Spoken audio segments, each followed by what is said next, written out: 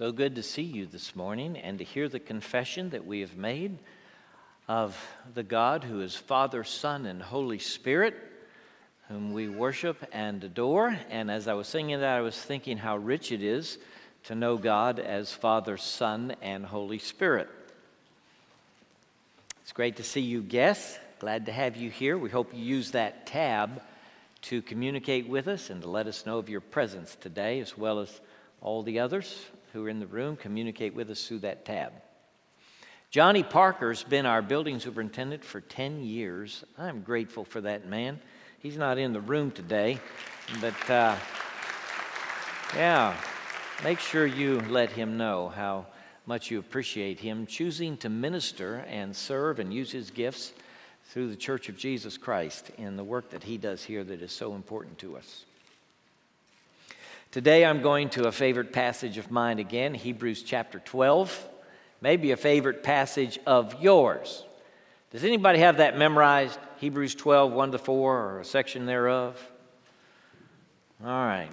I don't see anybody who's got that memorized. Well, I memorized it in the King James Version, but we're going to do it in the NIV this morning, all right? Now, we sang that we believe in God the Father, we believe in Christ the Son, we believe in the Holy Spirit. Peter says it is through Christ that you believe in God. He said, through him we believe in God. Now think about that for a minute.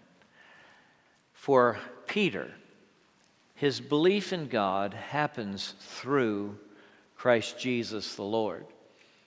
And for a lot of us, that's how we would say it as well. We believe in God through Jesus Christ. We are anchored in Christ himself. Christ is the highest and greatest revelation of the character and nature of God. And so we believe in God through Jesus. It's through him that we believe in God. Now, the book of Hebrews starts out with this magnificent statement about the supremacy of Christ, and the theme of the book really is how Jesus is better than anything that's come before.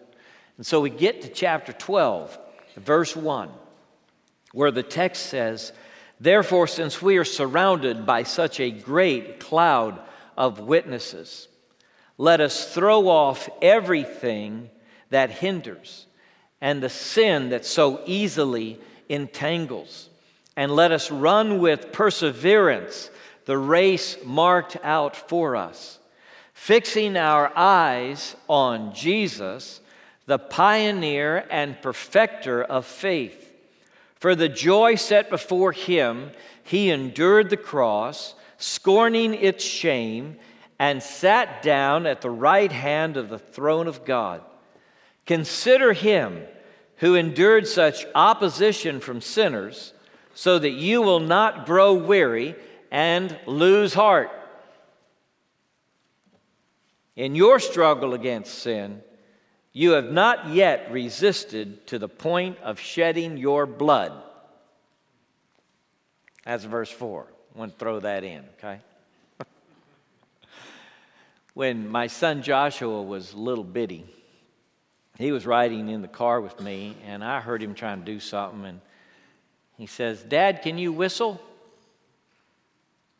I said, "Yeah, Josh, I can whistle." And I whistled him a little tune. He said, "When I grow up, I want to whistle just like you." He was fooling around a little bit later, and I looked over and said, "What are you doing?" He said, "Dad, can you snap your fingers?" I said, "Yeah," and I snapped my fingers a few times. There it is. And he said, "When I grow up, I'm going to snap my fingers just like you." It was a moment for the dad, okay? To realize this boy's watching me. And sure enough, he grew up to whistle and snap his fingers better than his papa. They would be surprised to know, that their fathers are not completed and perfected, that they're on their way too. But we fix our eyes on those who love us and whom we love, and we become like them. You have magnificent potential. If God can unleash all that is in you for His sake and His glory, the things He can do through you. But you have to grow toward the light. That's how you blossom. All plants bend themselves toward the source of the light. I saw this Easter lily near Rebecca's apartment, and I was surprised by it. There it is. Look how that plant has grown. It's under that canopy and those stairs, and it just grew sideways. Why was it doing that? It was seeking the light. You're going to blossom if you grow toward the light. People make the mistake of aiming their lives toward the darkness. I mean, they just assume that darkness is the ultimate reality of the world, that pain and suffering is what life's all about, and they bend their life toward that dark place. And I'm going to encourage you to do something else, okay? I want you to bend your life toward the light, which is Jesus, okay? Now, these Christians to whom the author writes are experiencing persecution. It's a tough time to follow Jesus. You might think of them like Christians in the Muslim world where religious liberty is not tolerated and people are persecuted for the faith. There are many places in the world where people still experience persecution and even death if they follow Jesus. And these folks that are originally reading these words, they live in a world where followers of Jesus are not well received in culture and society. And some of them are getting tired and weary, like we do too. And some of them are losing heart. That phrase, to lose heart, is actually used 7 times in the New Testament to describe a possibility that could happen to you. You could actually lose heart. And so the author of Hebrews, combating this sense that too many Christians are losing heart, too many of them are stepping aside, too many of them are quitting in the work God gave them to do, he is challenging them in this text. And he says, look, I want you to fix your eyes on Jesus. If you're sinking, if you feel like you're losing heart, like you're at the end of your rope, like you're about to quit, fix your eyes on Jesus, the author and perfecter of your faith. Jesus is the exemplary human being. We say that Jesus lived without sin. There are 2 things about that. One of them is he never did anything that was contrary to the will of his Father. To ascribe to Jesus moral perfection is to say of him that he never did anything outside of the will of God. But also, number 2, he never omitted anything that was the will of God for him to do, which astonishes me. Both of them astonish me, but that Jesus fully completed the will of the Father in his life. So there's nobody like him. There's nobody like him. Everybody else is broken and polluted. Everybody else has flaws and failures. Everybody else has fallen down. Everybody else needs rescue except for this one stellar human being, Jesus of Nazareth, who lived his life completely surrendered to the will of the Father in every step, in every way. Isn't it amazing that we have him? And so the writer of Hebrews describes Jesus as the brightness of God's glory and the exact representation of his nature. That's why we look to Jesus. That's why we want to fix our eyes on him. We want to grow toward the light, the brightness of God's glory, the exact representation of his nature. Now, there are lots of places you could look in the life of Jesus if you were to fix your eyes on him, and all of them are good. All of them are wonderful.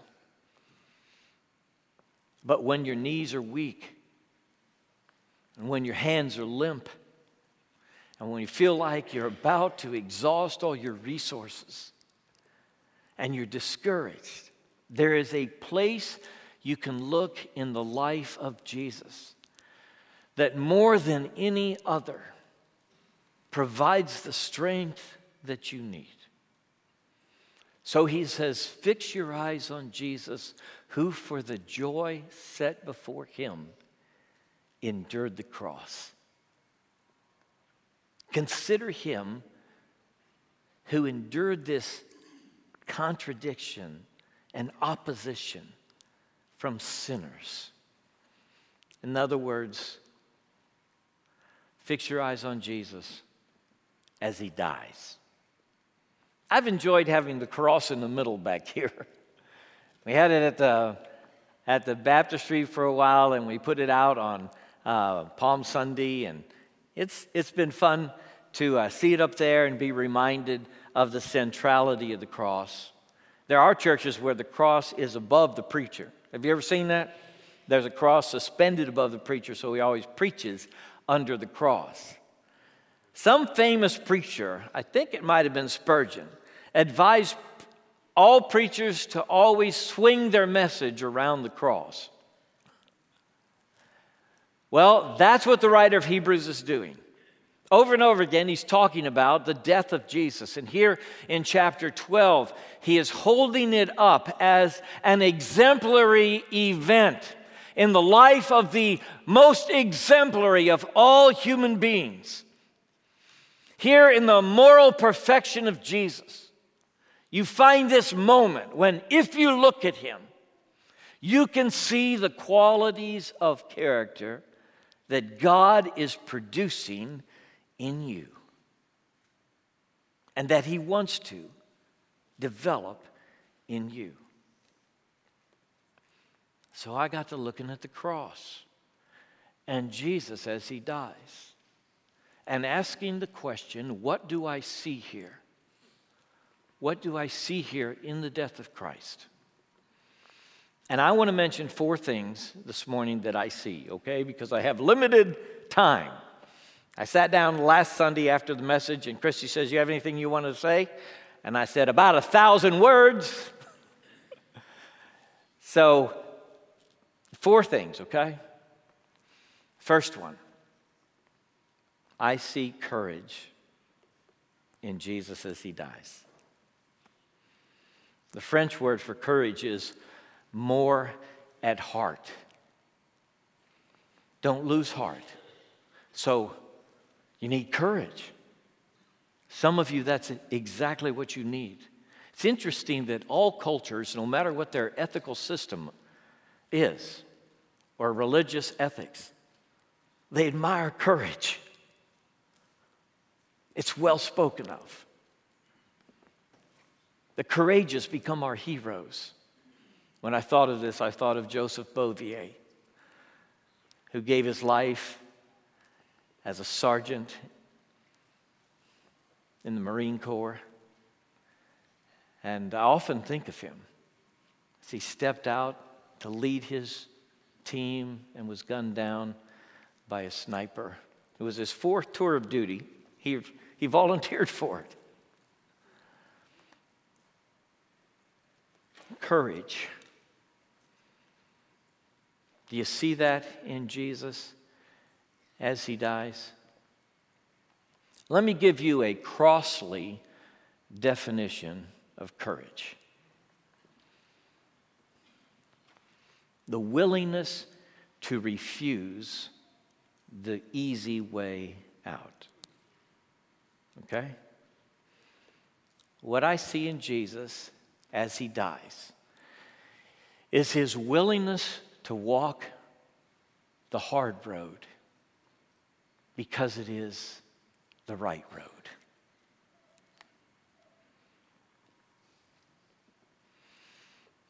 So, you growing weary and about to lose heart?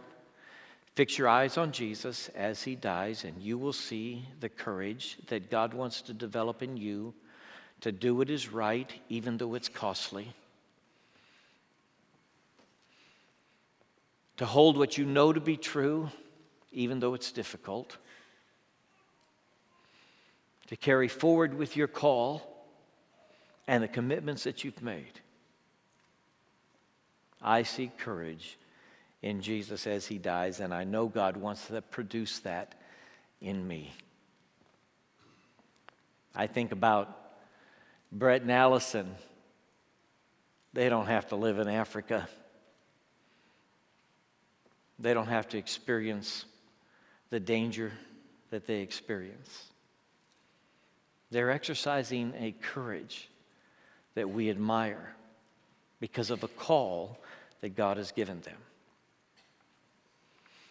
God is seeking to produce in you courage. I want you to ask the question of yourself.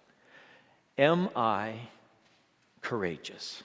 Am I acting courageously in my school, in my work, in my family?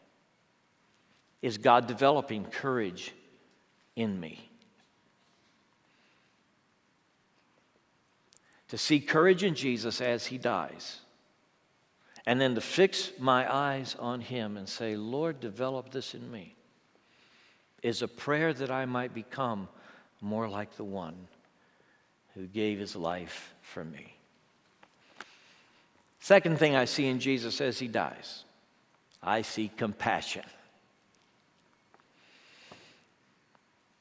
The willingness to think of others even though you are in pain. That's how I would describe crossly compassion. If I look at Jesus as he dies, I see compassion in him, but it's a cross kind of compassion. Because he's in great pain as he dies. He's been beaten within an inch of his life. He's losing blood. He knows that he's going to die on this cross. And what's he doing? He's taking care of his mama. He's taking care of his friend John. He's talking to these thieves on the cross next to him. He's praying, Father, forgive them, for they don't know what they're doing. When I see Jesus hanging on the cross, I realize he's caring for people around him, even when he's dying. He's worried about them. Not every human being does that. When you get in pain, and these original readers of the letter of Hebrews, the book of Hebrews, they might have been experiencing the pain of losing their goods, of losing their place in society as they became Christians. Sometimes when you experience pain, it turns life inward. And your pain shouts for attention. And you feel like you're the one in pain. Why isn't somebody taking care of you? And pain has the potential to collapse your life upon itself. So that all of a sudden your life is all about this hurt that's happened to you. And you have a hard time seeing anything else and noticing other things. I mean, it makes you blind sometimes, this pain that is needling at your heart and your soul. It makes you blind to the needs and hurts of others. And one of the things I've discovered again this week, in fact, I discovered on Sundays as I just walk through the church and see people, is this. Everybody is dealing with pain. Everybody hurts. And the idea that I hurt more than others is probably not true. You hurt maybe more than some others and less than others, but everybody deals with pain. Everybody in the room now has pain in their life, sorrow in their life, trouble that has come, heartache, broken relationships, all those things happen to us. And we're going to have to learn how to have compassion and express it, even when we are in pain. Even though I'm hurting, God, I want you to use me today for your glory. You see Jesus hanging on the cross. You fix your eyes on him. You're watching him as he dialogues with the thieves, as he prays, Father, forgive them, for they know not what they do, as he cares for his mother and he cares for his friend. And you think,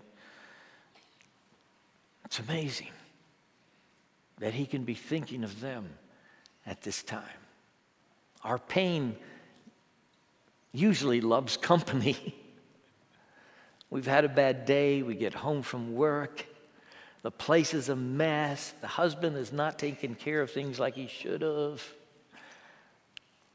And we've had a tough time. And we're walking on little goldfish crunching under our feet. And we want somebody to join me in my pain, all right?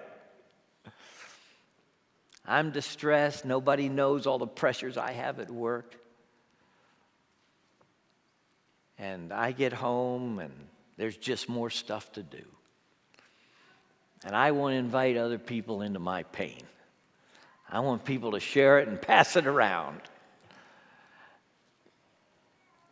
Something about Jesus as he dies on the cross invites me to a different perspective. Invites me to a walk where I'm loving other people, even when I'm hurting.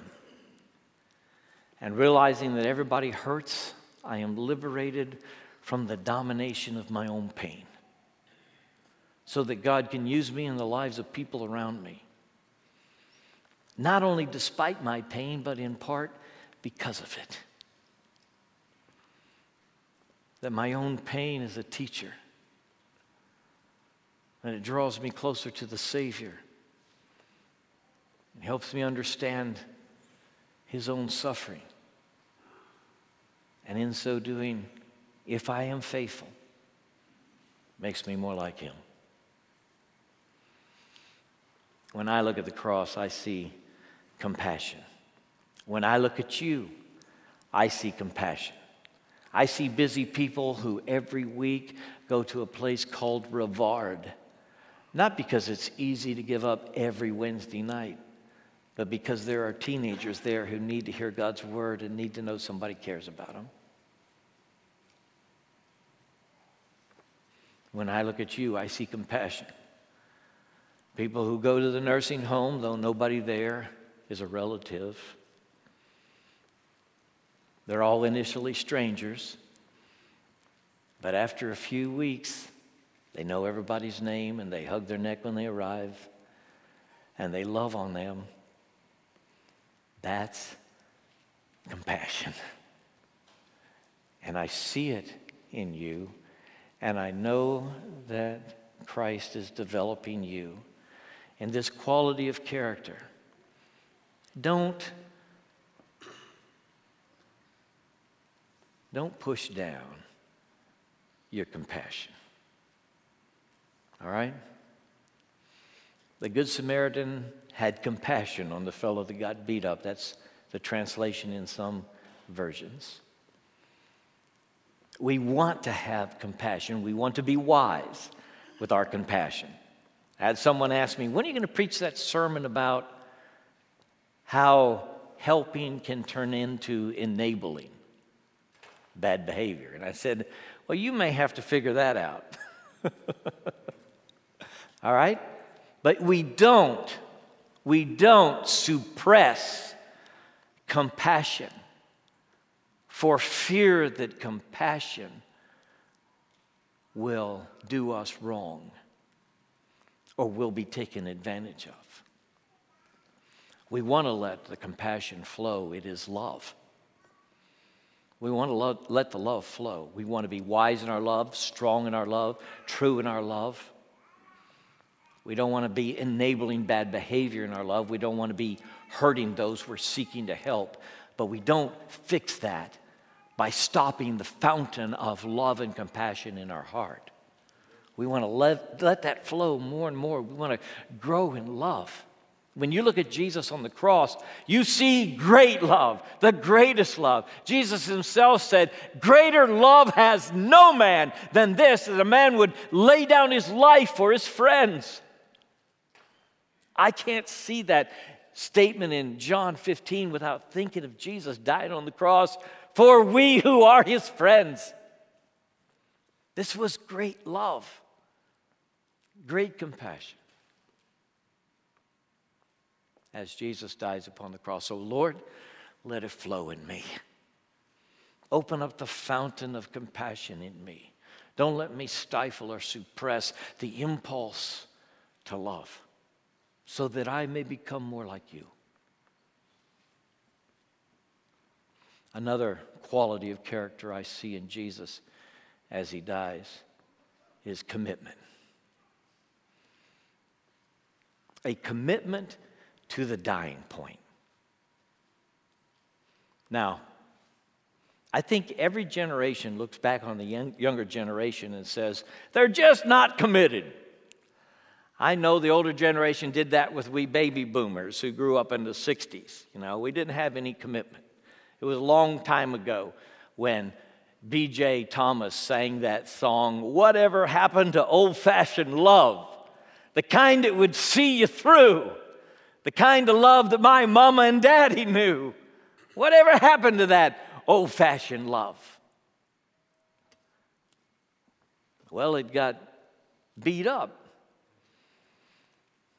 by some things. Our mobility, we move around a lot. We make short-term relationships and sometimes short-term commitments, and we're not willing to make those longer-term commitments.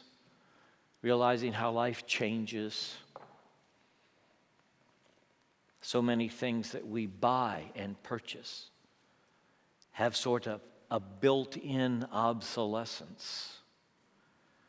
And maybe we build that into our lives too, so that we see our lives as going through all different kinds of stages, and a long-term commitment feels fearful to make. Jesus on the cross is a picture of commitment to the dying point. I'm committed all the way till I die, and I'm committed even if it kills me.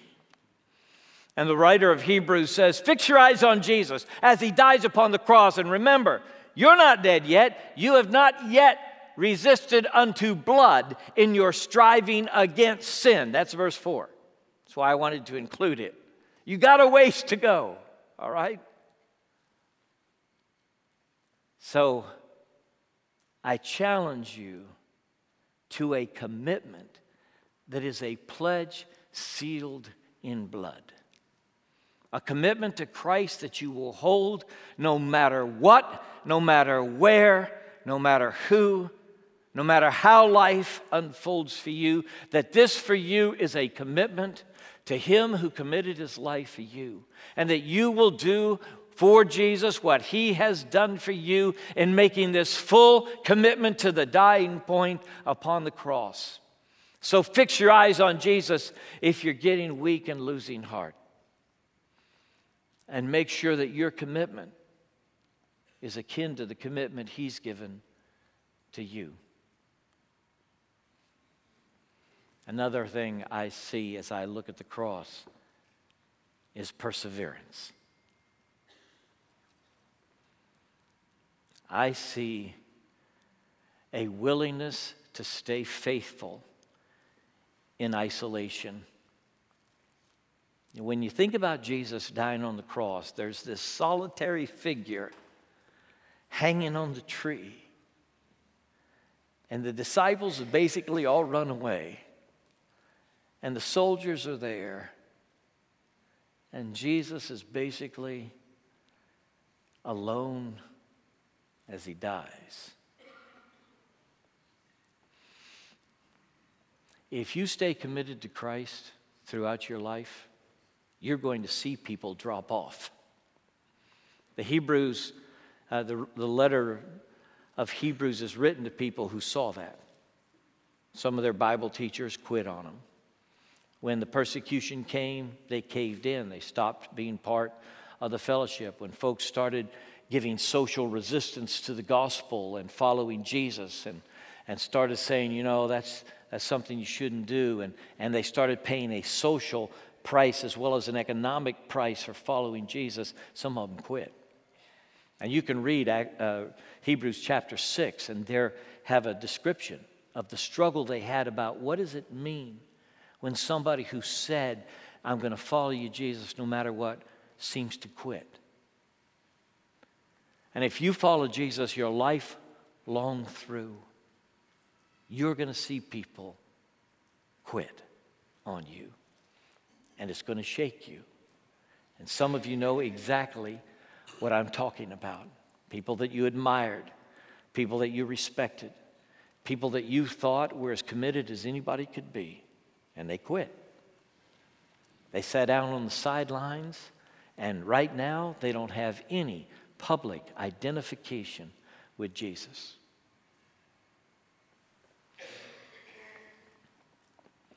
And so the writer of Hebrews almost equates faith with perseverance. It's almost like trusting in God, having faith in Christ is really you persevering through the hardships, through the difficulties, through the storms, through the betrayals, through the pain, through the sorrow. You stay true to the one who stayed true to you. And sometimes you're going to do that feeling all by yourself in it. Because you may well be the only person at your work or in your class at school or in your social circle who is really committed to Christ Jesus as Lord. Are you willing to continue to identify with the Savior when it seems like you're the only one? When I look at the cross, I see in Jesus a faithfulness even when he's alone. Some of you have moved to the big city.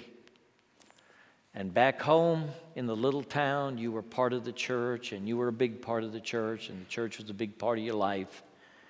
And you stayed faithful, you read your Bible, you prayed, you sought to follow Christ, and then you came to New Orleans. You came for school, you came for work, and you felt drawn away from the church, and life got busy. And today, when you think about the ideal time in your Christian life, when you felt really committed and faithful, you don't think about now. You think about back then. You think about some other era when Christ was more on your mind and heart, and you were more fixed on Him.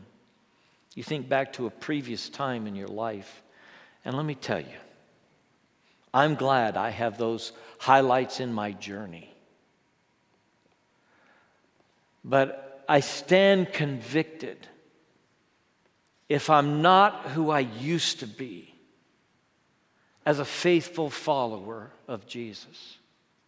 I stand convicted by the cross, by the Savior who hung up and died for me. If I fix my eyes on Jesus, the brightness of God's glory shining back on me highlights my own unfaithfulness to Him.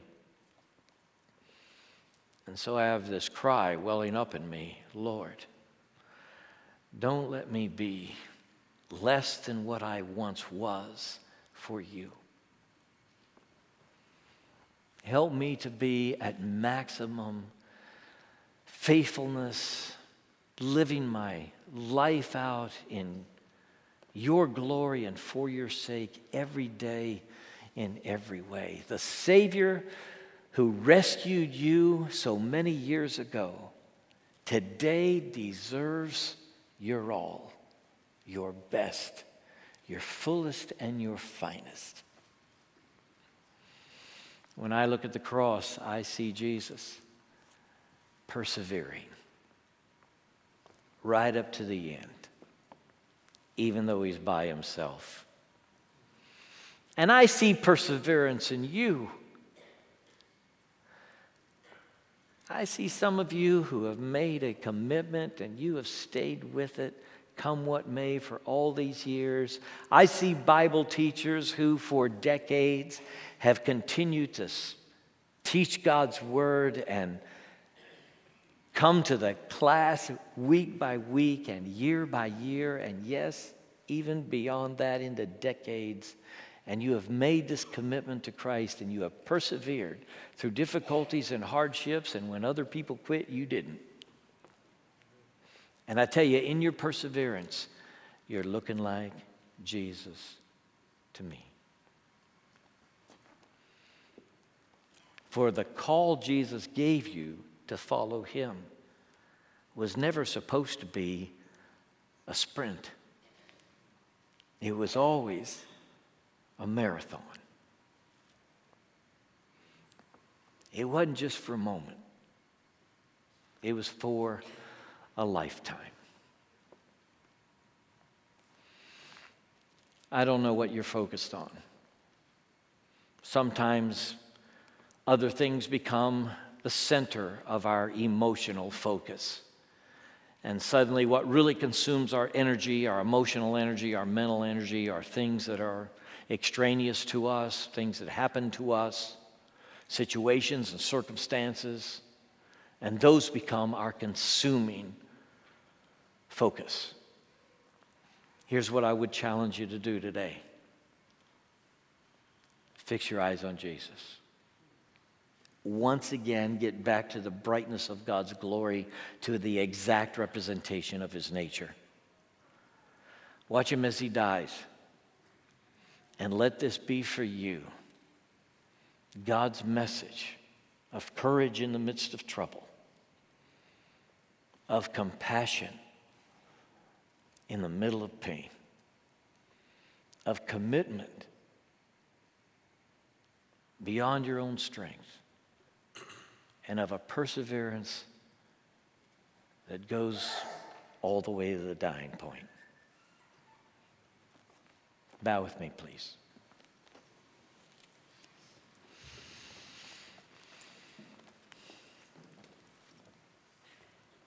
Lord, we come so grateful for the grace that covers all our sin. Lord, thank you that your grace is greater than our failure. Lord, thank you that you continue to love us, and your loving kindness is better than life to us, God. And we embrace that. We receive that even now. Lord, as we acknowledge the shortcomings of our courage and commitment and compassion and perseverance. And God, we pray that you would help us. Wrench our gaze from the things that scream for attention and turn it to the one who alone can provide us strength for the day. So God, we pray that right now you would help us turn our eyes toward you and fix our eyes upon you. And Lord, that you would find in us a willingness for you to do your work. God, work on us. Work on us now. By your Holy Spirit.